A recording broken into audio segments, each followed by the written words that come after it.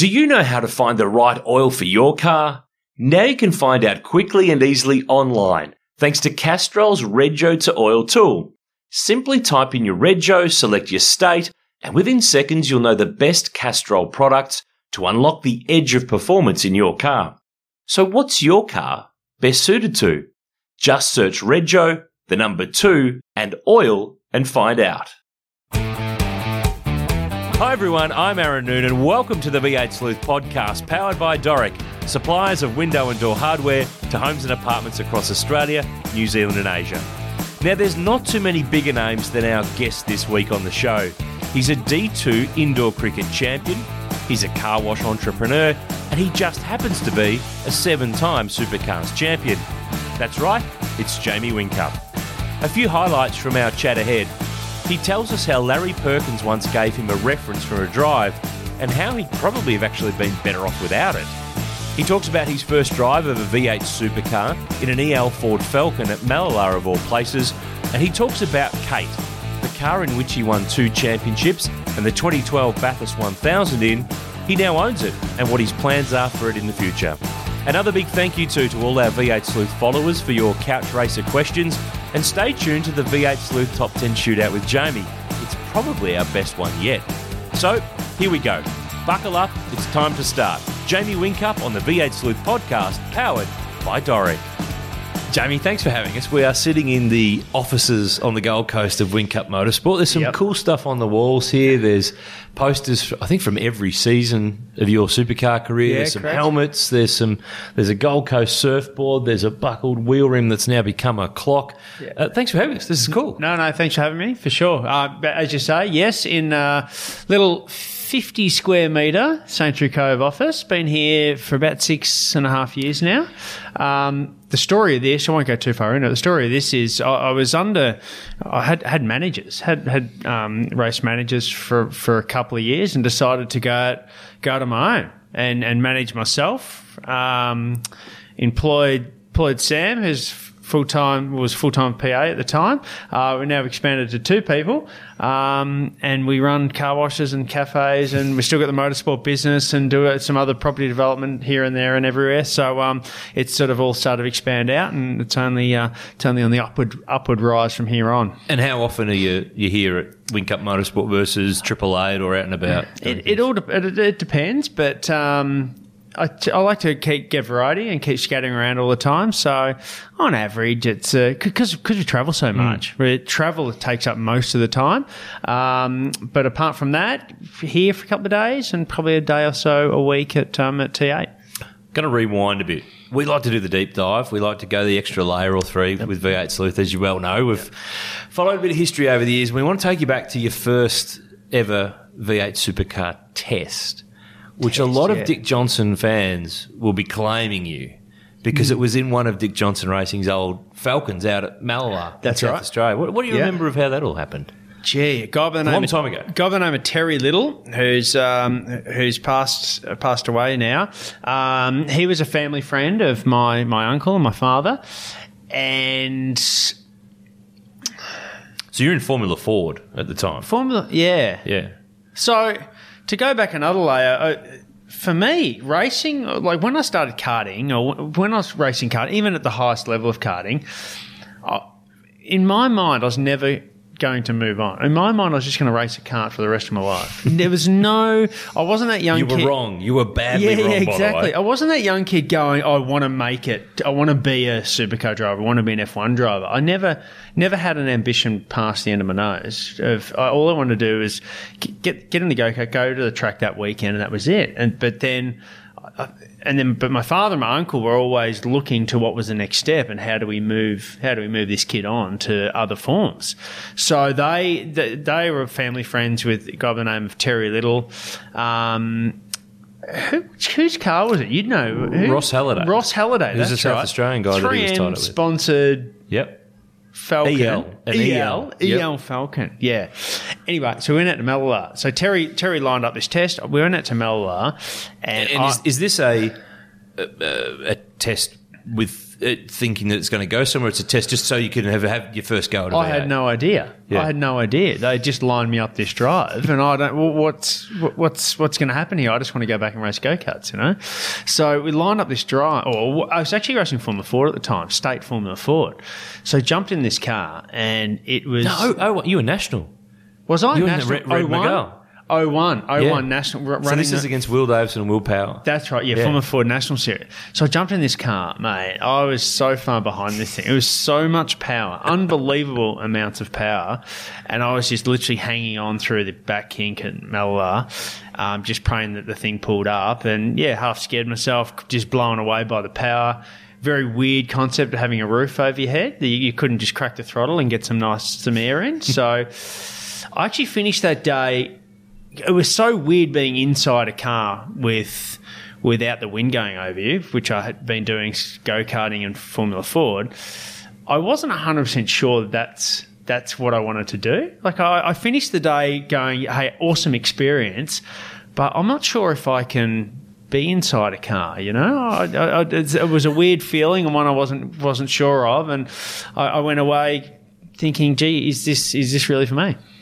Well, history shows it worked out okay. Yeah. So you probably took yourself down just a little bit there, just a little bit. One of the things that was in that era that it followed through karts, Formula Ford, V8s is you and Mark Winterbottom. I think it's one of the great rivalries that I've followed in my time in the sport. And when it progresses through the ranks and through the categories, I mean, between you, you've won a pile of championships, but he has added to that list. He's added a Bathurst. You've got some Bathursts.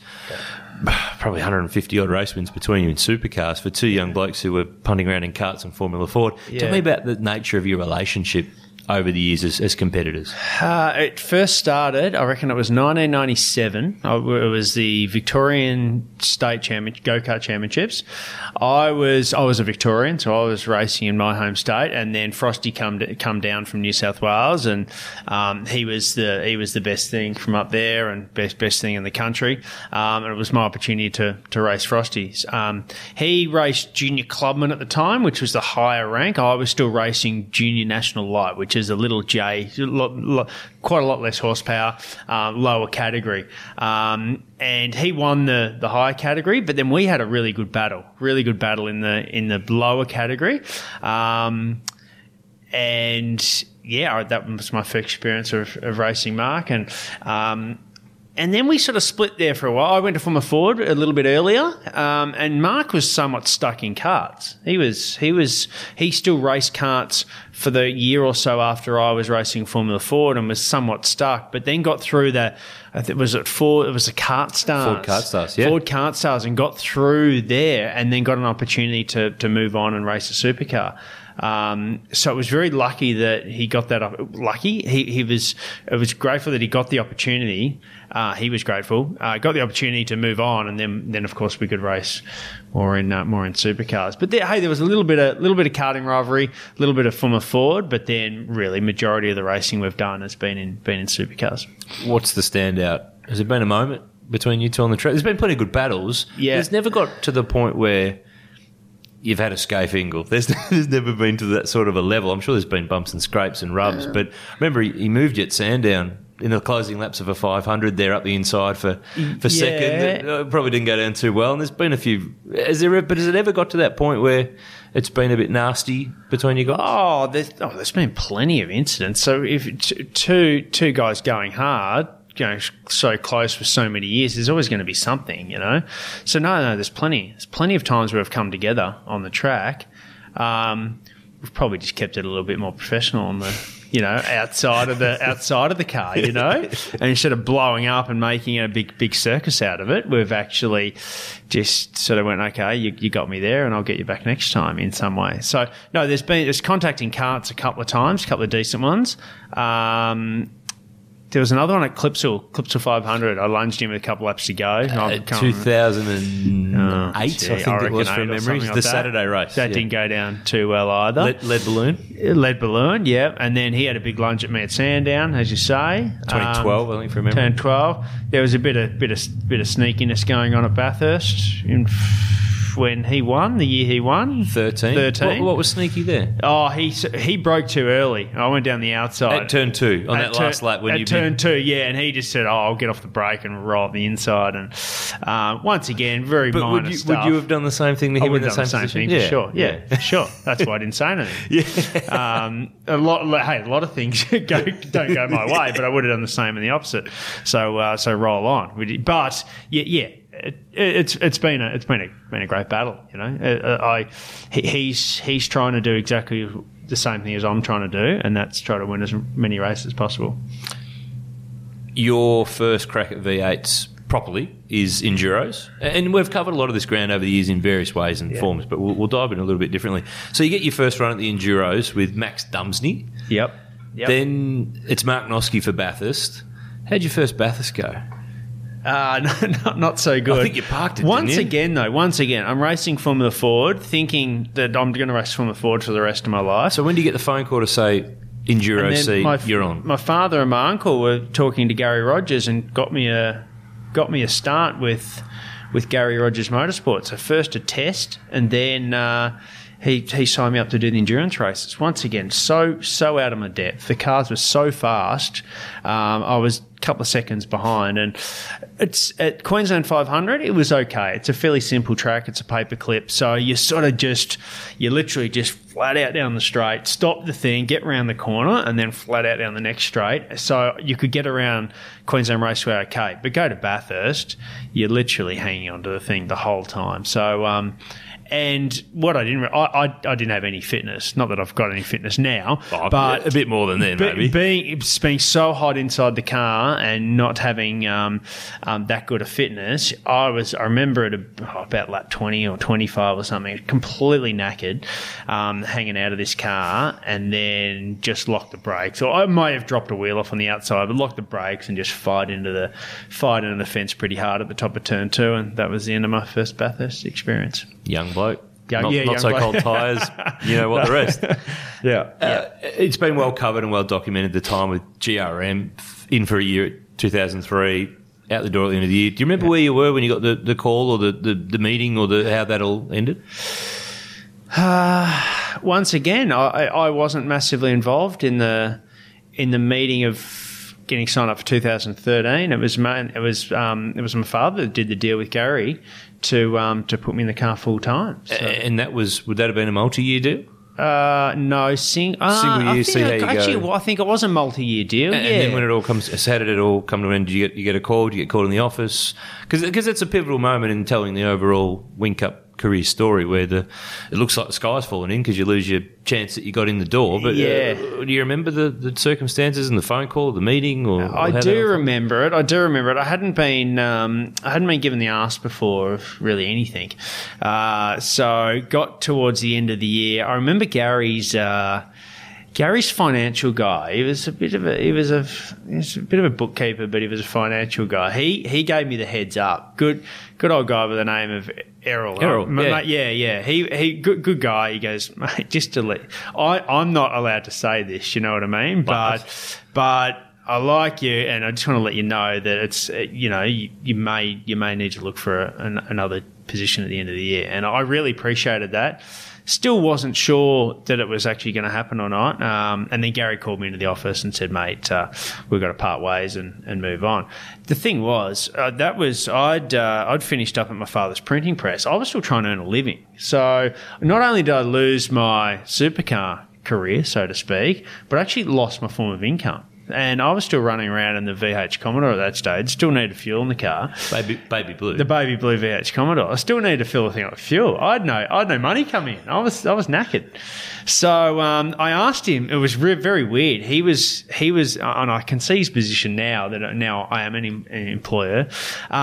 He was hoping I'd just pack up and go. I said, but mate, can I stay until at least mid-December so I can still have my, because you were working in the workshop. I was working in the workshop. I needed my $400 a week to survive, So he ended up saying, yeah, you can continue working, but I'd rather you moved on so we can move on with the next driver, But I did the right thing. I stayed out of trouble and kept to myself, and still $400 a week up until Christmas, so I could go away and have a few weeks off over summer. I remember that you ended up in an endurance gig at Larry Perkins' team the next year in 2004 to kind of get you back in the door and keep you rolling. But was there a chance for you to drive for I've got a vague recollection that the Holden Young Lions had become a John Faulkner program in the development series at the time, and that was a potential. Clearly, there's probably a budget required, but what was the scenario there? I don't know much about that. No, that wasn't a real possibility. No, I think my name was linked there at some stage, but I think one of the good old stories of the press at the time. Exactly. But there was no real substance behind that. So. No, it was really me going out and trying to find an opportunity from there. And hey, once again, all the opportunities that have happened before the end of 2003 were instigated by my father and my uncle. They sort of signed me up for that drive, but now it was on me. Now it was my opportunity to either try to make it happen or just go away into the wilderness. You didn't do the wilderness. It was okay. No. Everyone, and I probably had a closer proximity in the Tasman motorsport era than most people, as you might remember. Everyone will point to Sandown and Bathurst as being the key pillar events because they were podium results, they were great achievements. Yeah. But the one that sticks in my mind is China, that a lot of people will have forgotten about. Yeah. That's when I think you were fourth overall, you nearly got to the podium. Yeah. That's when you probably announced to people, right, this Whincup bloke, he goes right. Do you remember much of that weekend? I do. I remember it very clearly. So yeah, as you say, I somehow got back in. Did the enduros with Larry, and then got a massive opportunity through Kevin Murphy, Greg Murphy's father. That wasn't smooth sailing either, because I was we did a test and Fabian Coulthard was there. And this is 2004. It's 2004. With a view for an enduro drive. Yeah, exactly. Yeah. And Fabian being a Kiwi, he was a walk up start, and I did a really good job on the test, but there's still all the directors from Tasman just wanted to run who Fabian. Were majority Kiwi. They were Kiwis, exactly. You can blame Tim Miles for part of that. One of your co-owners at Triple Eight now is a co-owner at Tasman. 100%. No. I don't remember it. I don't forget any of that. But no, exactly. So all those guys were pushing hard for Fabian. But Kev, actually, he was a fan of mine and wanted me in the seat. So he decided to ring Larry up, because I did the Enduros in 2004. Ring Larry up and said, because I did the Enduros with Larry in 2004. Yeah, and it wasn't 2005 was when I got the seat with Tasman. So he rang Larry up and said, I just want to basically get a reference. Well, Larry said, hey, there might be an opportunity here to race full time during the endurance season. So I did the best I can. And then afterwards he said, listen, there's no seats available. We've got too many drivers, not enough cars. But I'll give you a reference. So, cool. Thanks, Larry. So, spoke to Kev, and I'm pushing hard on Kev to say, mate, please give me another opportunity. I can drive this car fast. I've got a reference. Give Larry Perkins a call. So, Kev rings Larry Perkins. Larry says, mate, I wouldn't employ that bloke if it was the last bloke on earth. Like, he stuffed the car. He just couldn't brake properly. No idea. That's a good reference. Yeah, I used my reference. I'd hate to know what a bad one was. And it backfired big time. So Kev's like, shit, what am I going to do now? So the same year, Jim Richards was driving in the series in the car with Perkins with Steve. Teamed up with Steve, so he was like a teammate. So Kev's like, shit, I better ring Jim to see what he thinks. And Jim said, no, listen, I had a look at all his data and everything, and mate, from what I could see, he did a good job. So Kev, on Jimmy's advice, gave me a ride for 2005. Anyway, so we're into 2005, and the car was good. They absolutely did everything they possibly could to give me as good a car as Jason Richards at the time, and as competitive a car as possible. I had Rob Palmiro engineer the car. He did absolutely the best job he could. And we went to China, massive international event on the big stage. Car was fantastic. Out the gate, whether we fluked it or not, it's another thing. It doesn't matter now. It doesn't matter. The car was fast. We didn't venture too far from our starting setup, and ran fourth. I was close to lunging I think it was the Rat. I think it was Paul Radisich on the last lap. In the Team Kiwi car. In the Team Kiwi car. I was about to lunge him down the end of the back straight, but decided to, hey, fourth. I'd love a podium, but fourth is probably not a bad result here. Don't throw it all away. And be that idiot that crashed on the last lap. So, yeah, ran fourth, very, very happy, and then jumped into Jason's car, which was very, very good, and we had a couple of podiums in the Enduros. I remember in that year too, talking to you at some stage, is my recollection right that after that, I reckon it might have been around that China time where things were going well, that there was a deal that the team put to you to go, hey, mate, sign this, stay, all good, extend, which for a young bloke, having just got back in the door, that job security, I guess, would have been a pretty good thing if that was the scenario. Do you recall that being a scenario at the time, or was there interest raised from other places, not just obviously from up in Queensland where you ended up? No, so the truth of all that was there was talk of a deal. There was a talk of a deal for me to. I instigated the talk at Tasman to do a deal for the following year, but they were so keen to get Murph in the car. Once again, they wanted Murph in a Tasman Motorsport car, which was always going to happen. And it was just a case of when. It's just a case of when, exactly. So they were pushing pretty hard to do that sooner rather than later. So I was pushing them at the end. I'm like, guys, I really want to re-sign with Tasman. You know, for the following year, pushing hard. They were honest. They were sort of brutally honest, or in some way a little bit disrespectful. They said, "Well, no, we're going to wait to see what Greg does, and if he doesn't, if for some reason he doesn't do it, then you've got the seat. But until then, you just have to wait. Like this, that's it." So I was a little bit offended with that, as you could imagine. So. Went out and just let everyone know that that I was available, and tried to come up with another option. Got another option. I was the right place, right time. Roland was looking around for a young bloke that was cheap, that stayed out of trouble, and team up with Lounsey to win Bathurst. And with the results I got at the endurance races. Yeah, he was keen to do a deal. So I pretty much an opportunity to come up with. And at this stage, Lounsey had won. This is 05. Lounsey had won Eastern Creek. Yep. He'd won Gold Coast. Queensland Raceway, I think, as well. Queensland, yeah. So Sandown 500.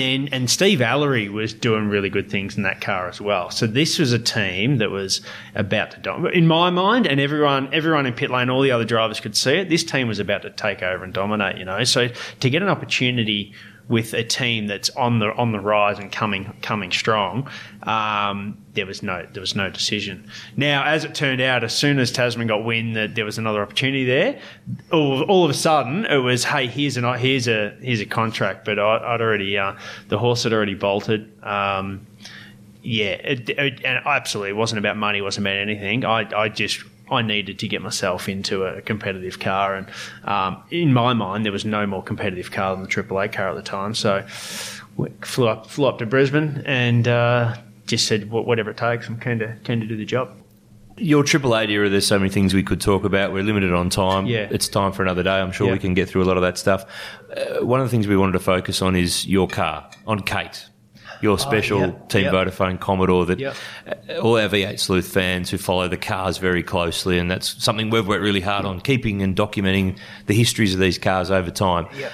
First of all, why is it called Kate? Is the most popular question we get asked. Is it named after anyone famous or significant? Mate, I name all my cars, and everyone asks me, including my mother, where do you get all your names from? And it's no one knows. It's a secret. I keep it to myself. So I'd love to. I've got like 6 names here of your various cars over the years. Yeah, it makes no sense, does it? There's Kate, there's Georgia, there's Elizabeth, there's Jen, there's Alana, there's Brie, and there's Lindsay. So guys name or girl's name? Plenty of people try to find out trends and work out how to work. I've got nothing. It's a complicated scenario. It is. So good luck. Good luck with that. It's probably going to need some beers another day when the microphones are not on. One day. But tell me about. There's not many guys who own their old race cars, but you had a special connection to this car because it's your 2012 Bathurst winner. It helped you win the 11 and 12 championships. You won at the Adelaide 500 in it, but you won 28 championship races, which is a record of any car in the history of the Australian touring car championship. It's a stunning statistic, but what at the core of it is the thing that made you buy that car? Did Roland do you a good deal? That's the other thing we need to know. Yeah. So my father, for those who didn't know him, he's just a good old hard bastard that not crazy hard, but he's a straight shooter and he's old school. You know, he's got a lot of old school morals, which I really respect. You know, and I tried to grab as many of those as I could. And I've been able to spend some time with some good old bastards over the years. Like Jimmy Richards is one, Bob Jane is another. And the one thing I took out of talking to all those people, and the limited time I've spent with them, a few of them, 4 or 5 of them have said, whatever you do, try to keep one of your old cars. And when you're a young bloke, that means nothing, you know. You're like, but they kept. I heard of the four people, and I'm like, there's something in this, you know what I mean? Like, I know this. I've got to do this. So the opportunity come up at the end of 2012, where the car I was racing at the time, that was the end of that era, and we were about to go to Car of the Future. So there were cars available, and I said to RD halfway through the year, I really want this car. And he said, yep, here's the price, which was what anyone would pay for it, you know what I mean? Oh, yeah, heavily inflated, of course, because that was the best car on the grid. And it would have been absolutely perfect for DBS, for anyone. So there were plenty of people lined up for the car. And then at the end, a couple of rounds to go, after it had won Bathurst. Did the price go up after that? It should have. It should have doubled after Bathurst. You know what I mean? So to win Bathurst, the end of the Vodafone era, end of that era, 50th anniversary. It was car won. The car had also won more championship rounds than any other vehicle in the sport. The price should have been doubled, but he come to me with a price that's what the steal would have been worth, you know. So he did me an unbelievable deal. Couldn't believe it. It was basically the biggest Christmas present I've ever had. And said you can take the car. You deserve it. It's your car. Happy days. So I had to wait. The engine that crossed the line of Bathurst, it was pretty new at that stage, and it's still a current engine. Was still a current engine. So I had to wait 12 to 18 months to get that particular engine. Because those engines all lived on into Car of the Future. They weren't, for those who might be wondering, they weren't different engines. They were the same engines. Same engine. So it waited for that to become towards the end of its life, so to speak. Got the engine, put it in the car, and then a guy by the name of Gary Bailey, who was a mechanic of mine for years, he grabbed the car. He got the car, took it to his workshop in Toowoomba, I believe, at the time, and he did an unbelievable job and completely restored the car from scratch. So he pulled it back, sandblasted the chassis, repowder coated, as many brand new parts I could possibly find. Now the car is absolutely back to Ridgy Ditch. Found the last set of 17-inch rims around. Kevy from Dunlop got me a set of tyres, new brakes, new radiator, you name it. She's all back to brand new, and now sits at Tail and Bend. So there's nothing in that car that's not quite right, or the original bit's gone, or it's compromised. It's period correct. It's as close as it can be to how it had its last race at Sydney Olympic Park. It's ready, absolutely ready to race. It's how it finished.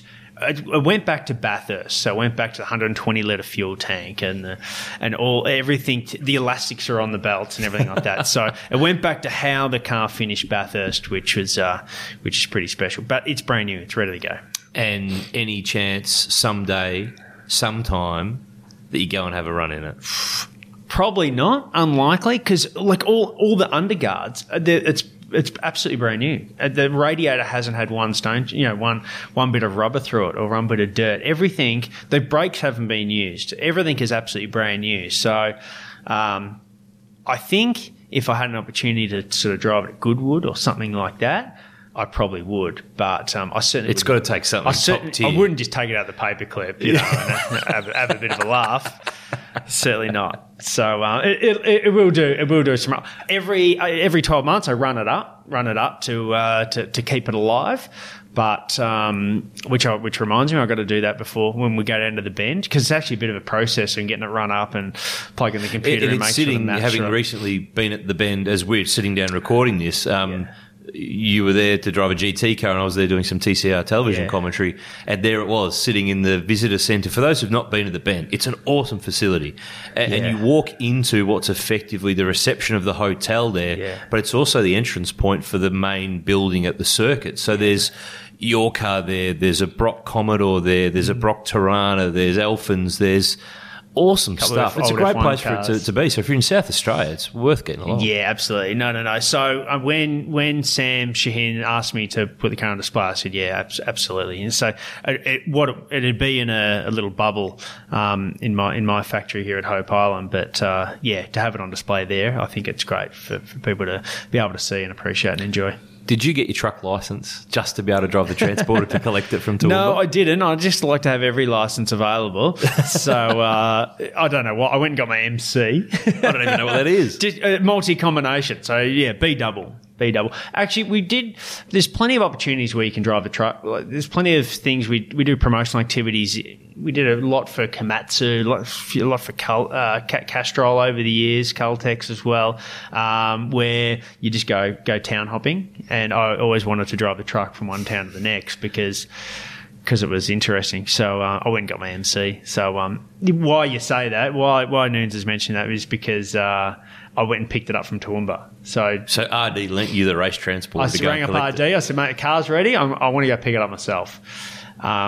So I went and went to 888, grabbed one, just stole one of their trucks with a trailer on the back. Went up to Toowoomba, grabbed the car. Actually, I was driving. I didn't know I forgot about the range. I forgot there was a big range, the Toowoomba range. So I'm driving back, and then I'm like, shit, I'm gonna have to come down the range in this truck. I don't know how the brakes work. I don't know how the engine brake works. So small detail. So got on the hands free to our truck driver at the time, and he gave me a bit of a crash course on how to work out the engine brake so we can get it back down the range. And then another story. A day later, the whole tail lift shat itself back at the workshop. So I was so lucky that I wasn't at Toowoomba with the tailgate down and then stuck there for the night. So, thankfully, it all worked out. I think there's a YouTube video from memory that shows that. So if people have a bit of a search on YouTube, you might find the video that you put together of collecting the car. Kate's Homecoming, it's called. Yeah, that's right. It recently just got pulled down. I think I had a Kanye West song over the top. Oh, no. Or it might have been Led Zeppelin, actually. We might need to recut that one. They canned it, so I need to find another appropriate track and post it back up. Let us know when you do that. We will alert the V8 Sleuth faithful to it. Now, you've got the car that means the most to you, but if you were to ever get another of your old race cars, what grabs your fancy? Would you go way back to the Formula 4 days? Yeah. Would you go back to the early V8 days? Another 888 car? What grabs your fancy? If we were curating the Whincup Museum, what would we get next? So I'd love a Red Bull. I'd love a Red Bull Which Commodore. one, though? I'm not sure. I'm on the spot there. Probably my current, or probably last year's. The car one, the ZB. The ZB was it's fairly passionate for us at 888 because we homologated the aerodynamic package for it, so that's pretty special to us. So it'll probably be the ZB from last year, but my 2001 Formula 4. So Damo's father brought that car for Will. It was a bit of a consortium of people, but they got the car in 2001. Will Davo won the Formula 4 Championship in 2001. I leased the car for 2002, also won the championship, and Richard and Will won't sell it. We talked about this with Will on our podcast earlier in the year. Yeah. And nah. I don't even think he actually wants it. He just doesn't want me to have it. Exactly. Yeah, exactly. So I don't know what I'm going to have to do. Some type of crazy deal to somehow get that car. But I'll wear him down. It'll take 20 years. Time, but take 20 years. But I'll wear it down, and it'll be sitting in my lounge room at some stage when I'm 80 years old. Great things take time.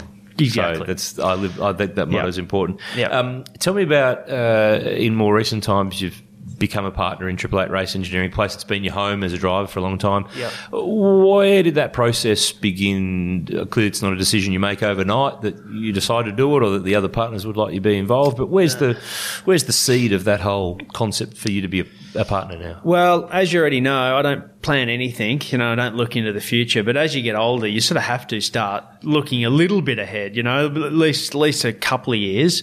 So I was just going to be a racing driver for the rest of my life, but it dawned on me a couple of years ago that, hey, actually I may not be driving a supercar till I'm 80, you know what I mean? I might have to pull the pin a little bit earlier than that. 73. So I love the sport. I want to be involved in motorsport forever until my body won't allow me to anymore.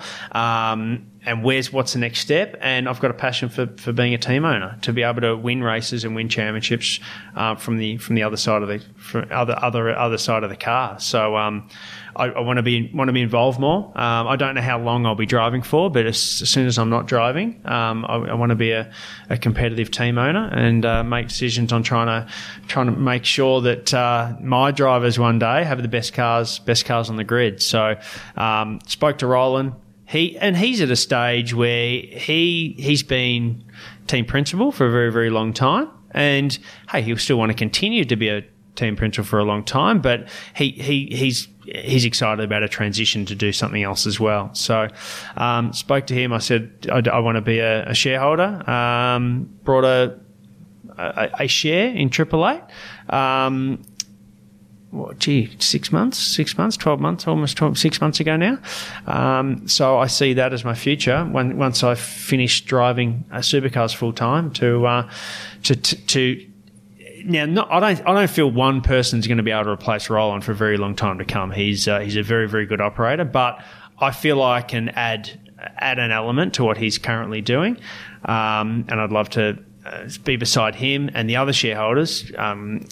PD and Timmy Miles, both unbelievably good operators within themselves, to be able to learn off those three guys in the next couple of years on how 888 works, how supercars work. It excites me. I'm keen. I'm interested, and I'm looking forward to putting in plenty of effort into that in the next couple of years to be in a position to jump on board when needed. We're never going to get rid of you out of the pit lane. No, that is the short answer of it all. Whoever want to get rid of me, unfortunately, it's not looking good. No. One of the things we love to at Sleuth, clearly the race cars we love. Yep. Great sitting here in your office. I see some really special helmets to you that you've got on display here. One that is the 100 wins helmet that you were presented with when you won your 100th championship race. There's some great ones there from the Vodafone and the Red Bull era as well. Are you a bit of a hoarder? A lot of the people we talk to on this podcast, they hoard their suits, their helmets, their trophies. What's special to you that you've kept clearly apart from your car? Yeah, I'm not a hoarder. I'll get rid of everything unless it's got value to me. Race suits, got a race suit from every year since I started. Helmet, basically the same thing. Got the race car as well. And I've got my major trophies as well. So the trophies are, when you think about it, the trophy is a prize that the team have won. There's a lot of people involved in winning the trophy. Hey, the driver gets up and accepts it, but it's not their trophy. You didn't build the car. I didn't build the car. I didn't do the strategy. I didn't work out how much fuel was needed to not run out. I didn't bolt the tyres on. So I get up and accept a trophy, but it's not mine. If it's a very special win for me, I'll get a replica like any other team member can get a replica of that. So I hold on to all the major trophies. So I'm lucky enough to have my championship trophies and Bathurst trophies. Bathurst 12-hour as well. It's very good. Plus, I won the D2 Indoor Cricket Championship as well back a few years ago. That's pride of place. Top of the mantelpiece. Yeah, a bit of glass. Happy days. Yeah. Every lap in under a minute means every second matters. Bosch Power Tools Perth Super Sprint, May 17 to 19. Book now at Ticketek. Supercars, unforgettable. One thing that we do on this podcast, mate, is couch racer questions where fans can write in their questions. And it's no shock that when we said we were going to be spending some time with you, that the socials lit up, as they say. Oh, good. I'm just going to pick a selection on because we've got so many we won't get through them all. Adam asks, do you think you could better your sculling a beer and backflip celebration from Newcastle a few years ago if you went on to win 8 championships? It's never good enough, is it? Oh, no. Could I better it? Could you better it? Of course you can better it. Yeah. There's no limit to anything. 2 backflips? Maybe. We'll give you time to think about that. Well, you can't plan that. That backflip wasn't planned at all. That was just spur of the moment thing. And good idea at the time. I was hot. I saw a boat there, and I thought, let's do something. And we had a bit of time as well. We had 5 minutes to burn before the presser. So I'm like, let's get wet. I'm getting in the ocean. Yeah. Mark asks, do you make the coffees at your cafe sometimes? I do. Yes. Yeah. I'm a coffee machine. I really, really enjoy getting on the coffee machine and trying to tune it. It reminds me so much of my 3-jet IBEA carburetor that I used to use in go-karting, where you have to tune the high and the low, and and you tune it perfectly, and it lasts for about 3 minutes, and then you've got to retune it again because the conditions change or something. So a coffee machine's exactly the same thing. Trying to keep that thing on tune throughout the whole day, and then some clown turns the air conditioning on and it completely stuffs it completely. It's tough. So I love getting on it. I like doing the shots are good. Milk's another thing within itself. Forget about the latte art. I don't bother with that. But trying to pour the perfect cup, it's bloody difficult, and I do enjoy getting on the machine. I'm not a coffee drinker. I have no skill, so I'll leave it to you. Yeah. Chris asks, when you were a kid, were you a Ford or a Holden man? Well, my father had Fords growing up, so he always had Falcons, station wagon, year after year after year. But my first couple of cars were Commodores. So probably a bit of both. Bit of both, yeah. Bit of a blend. Christopher asks, would you have liked to drive your Uncle Graham's Chevy Monza Sport sedan? It's quite funny. That car become available. It was in the Peter Brock. You know more about than I would. No, you tell the story. It was in the Peter Brock Museum at Dreamworld for a couple of years at least, wasn't it? And then it came up for grabs. It was all dressed up as Brocky's car, but it actually wasn't Brocky's car. It was my Uncle Graham's, and he built that. He built that car in his backyard, basically. It was pretty run down at the Brock Museum. It needed quite a bit of work, but a raw old beast. Of course, I'd love to drive it. It'll become part of the collection one day, but just not quite at the moment. There was a few people offering too much money for it, so it'll become available. Sure. One day. Ryan asks, do you like the current Enduro Cup rules that forbid teammates from sharing a car? You all have to have a co-driver. Ooh, yeah. Or would you like to see us go back to the days where the two regulars paired up, so you could drive with Shane van Gisbergen? Obviously, you've got a really good co-driver in some bloke called Lowndes, but we'd see those return of super combos in all the teams rather than having to get a co-driver for every main driver in the field. You've experienced both formats. So the concept of teaming both main drivers up and just having an all-out assault, that's pretty cool, you know what I mean? And you really see a really good combination. The problem was with the back in the day was many of the big teams were sacrificing a car. So we all know stacking in pit lane is a drama, but it's all part of the sport at the same time. So you'd literally sacrifice a car. There was so much tyre saving going on as well. The second car would literally just run around and stay out of trouble, save 3 or 4 sets of tyres, then get used by that driver for the end of the year. So it wasn't, when you look at it from a sport perspective, having half the cars, you know what I'm saying? At least 10 cars that are sort of out of the way, not part of the last 10 laps. I don't think that's a good thing. So leave it. I think for the interest of the sport, I think it's better the way it is. A question from a bloke called Will. Oh, yeah. I think this is a guy you might know. What do you remember of your cartwheeling accident in front of me just as you passed me for the lead in 1995 at the Bairnsdale Street Grand Prix in Rookies? I think that might be Will Davison. So, yeah, I've reeled Davo in from hundreds of metres back, just putting in quali laps after quali laps. I could get my helmet down behind the steering wheel a little bit further, so I had a bit better aero. No, so I've reeled Davo in. He was leading Rookies, and I've passed him, got too excited, come onto the straight too fast, just clipped. The exit ripple strip was a 2 foot high mound of tan bark. So I've just clipped the tan bark, and I've never rolled a go-kart, touch wood, or anything, but touch wood. But it cartwheeled over, end for ended right in front of him and fell out of the seat the whole lot. So that's that story there. It was sheep's day. Don't worry. I was 7 years old. I've never been. I was as nervous, and it was as big as it ever gets back then as what it is now. They were sitting on the grid, nervous as hell, almost about to spew in your helmet, lining up for the Bairnsdale Street meeting at 12 years old. That was life or death. If you didn't win that race, your career was over. You're over. You're shot. Absolutely. You're done. You're retired. It was massive. Forget the Bathurst 1000. The Bairnsdale 1000 could have been the one that everyone wanted to win. Les asks, how do you compare modern day supercars era to the old touring car era? How do you think you would have gone back in the day with some of those beasts that they used to drive? There's a lot of passionate people about back. What was the category like back then? What is it like now? What was better? What was worse? You simply can't compare. You cannot compare. You cannot make a decision on what was a better era. It's subjective, really. It depends what era you grew up in, what era you watch, what era you were involved in. It does. But then you can always ask the question, well, what was harder? What was more challenging? What was more? How can you know what I mean? Like driving those cars. One, getting a car with minimal power steering that you're moving around in the seat in over the top of Bathurst. That's bloody difficult. Trying to beat 20 other people by 0.2 of a second. That's bloody difficult as well. What's harder? Who knows? It is a different era, but like everything, it's trying to be ahead of the era you're in. If we're trying to take a car to the track, and I'm trying to operate at a level that's a little bit beyond 2019. And anyone that's able to operate at a level that's a little bit further on than the era they're currently in, they generally stand out. Speaking of another question here, David asks if you were going to mentor a young driver that's coming through Super 2 or maybe just in the main game.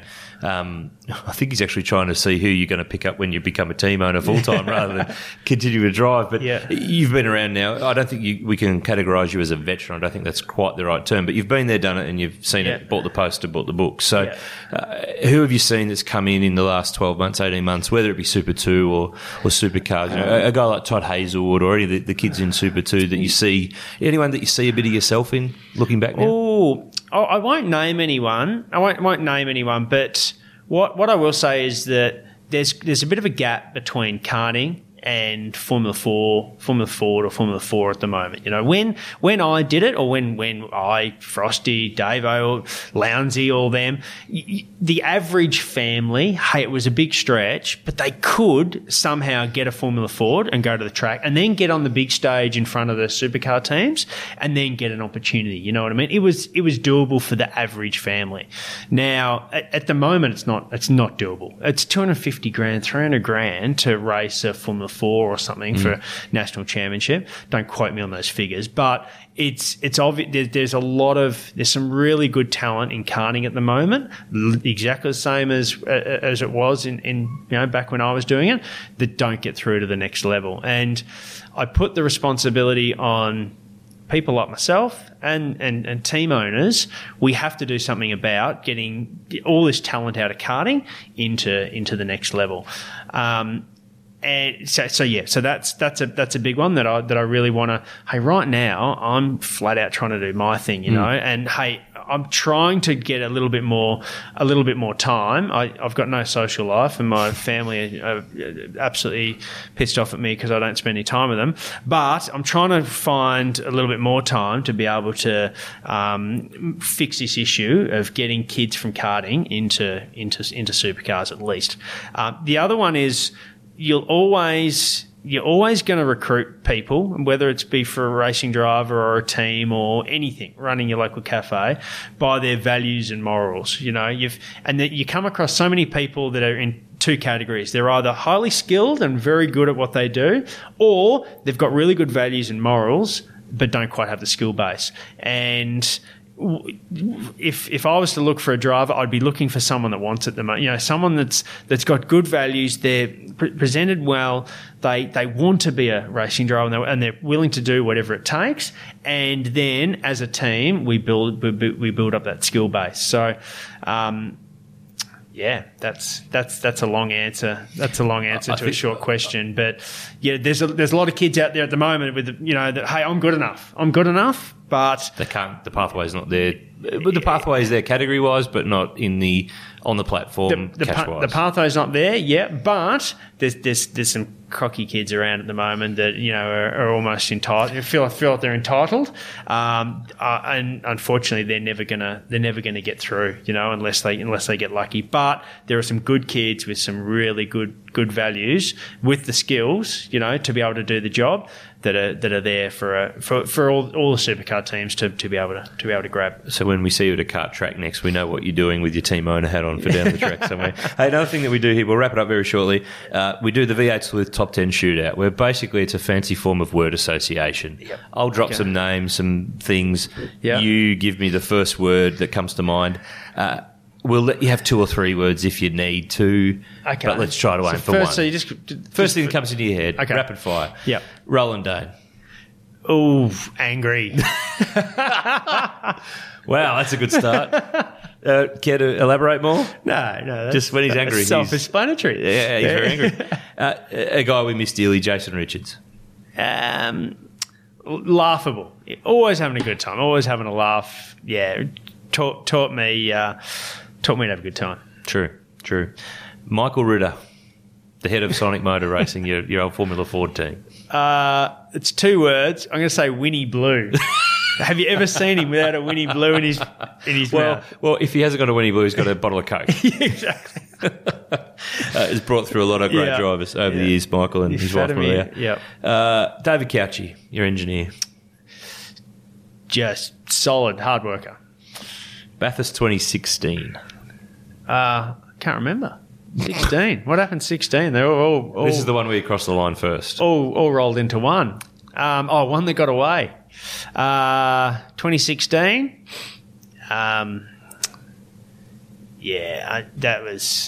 That's brutal. That was brutal. We got done heavily there. Brutal. Done heavily. Done heavily. Yeah. Why? So you didn't remember the race, but now you remember it. You think it's brutal. Oh yeah. Oh, 100%. The penalty was too much.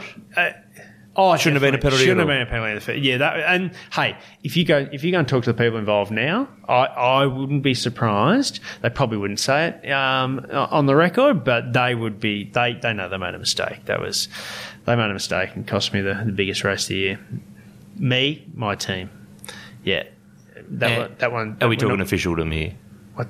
Officialdom. 100%. 100%. They just made a bad call. They just didn't see it correctly. Made a bad call. But yeah, unfortunately, that's one that's never gonna can't return. Back. These ones, unfortunately. Move on. The man who gave you your greatest reference in history, Larry Perkins. Larry Perkins. I'll just say reference. With this conversation, this is Larry. Larry's on the lathe. He was on the lathe at the workshop when I come up to him and said, "Mate, can we have a chat about my future?" And he knocks the lathe out of gear and goes, "Yeah, let's have a chat." Which went for about 30 seconds. So that's good chat. That's Larry. Yeah, and then after that he got the lathe going again and kept milling his wheel nut. Pressed on. Paul Dumbrell.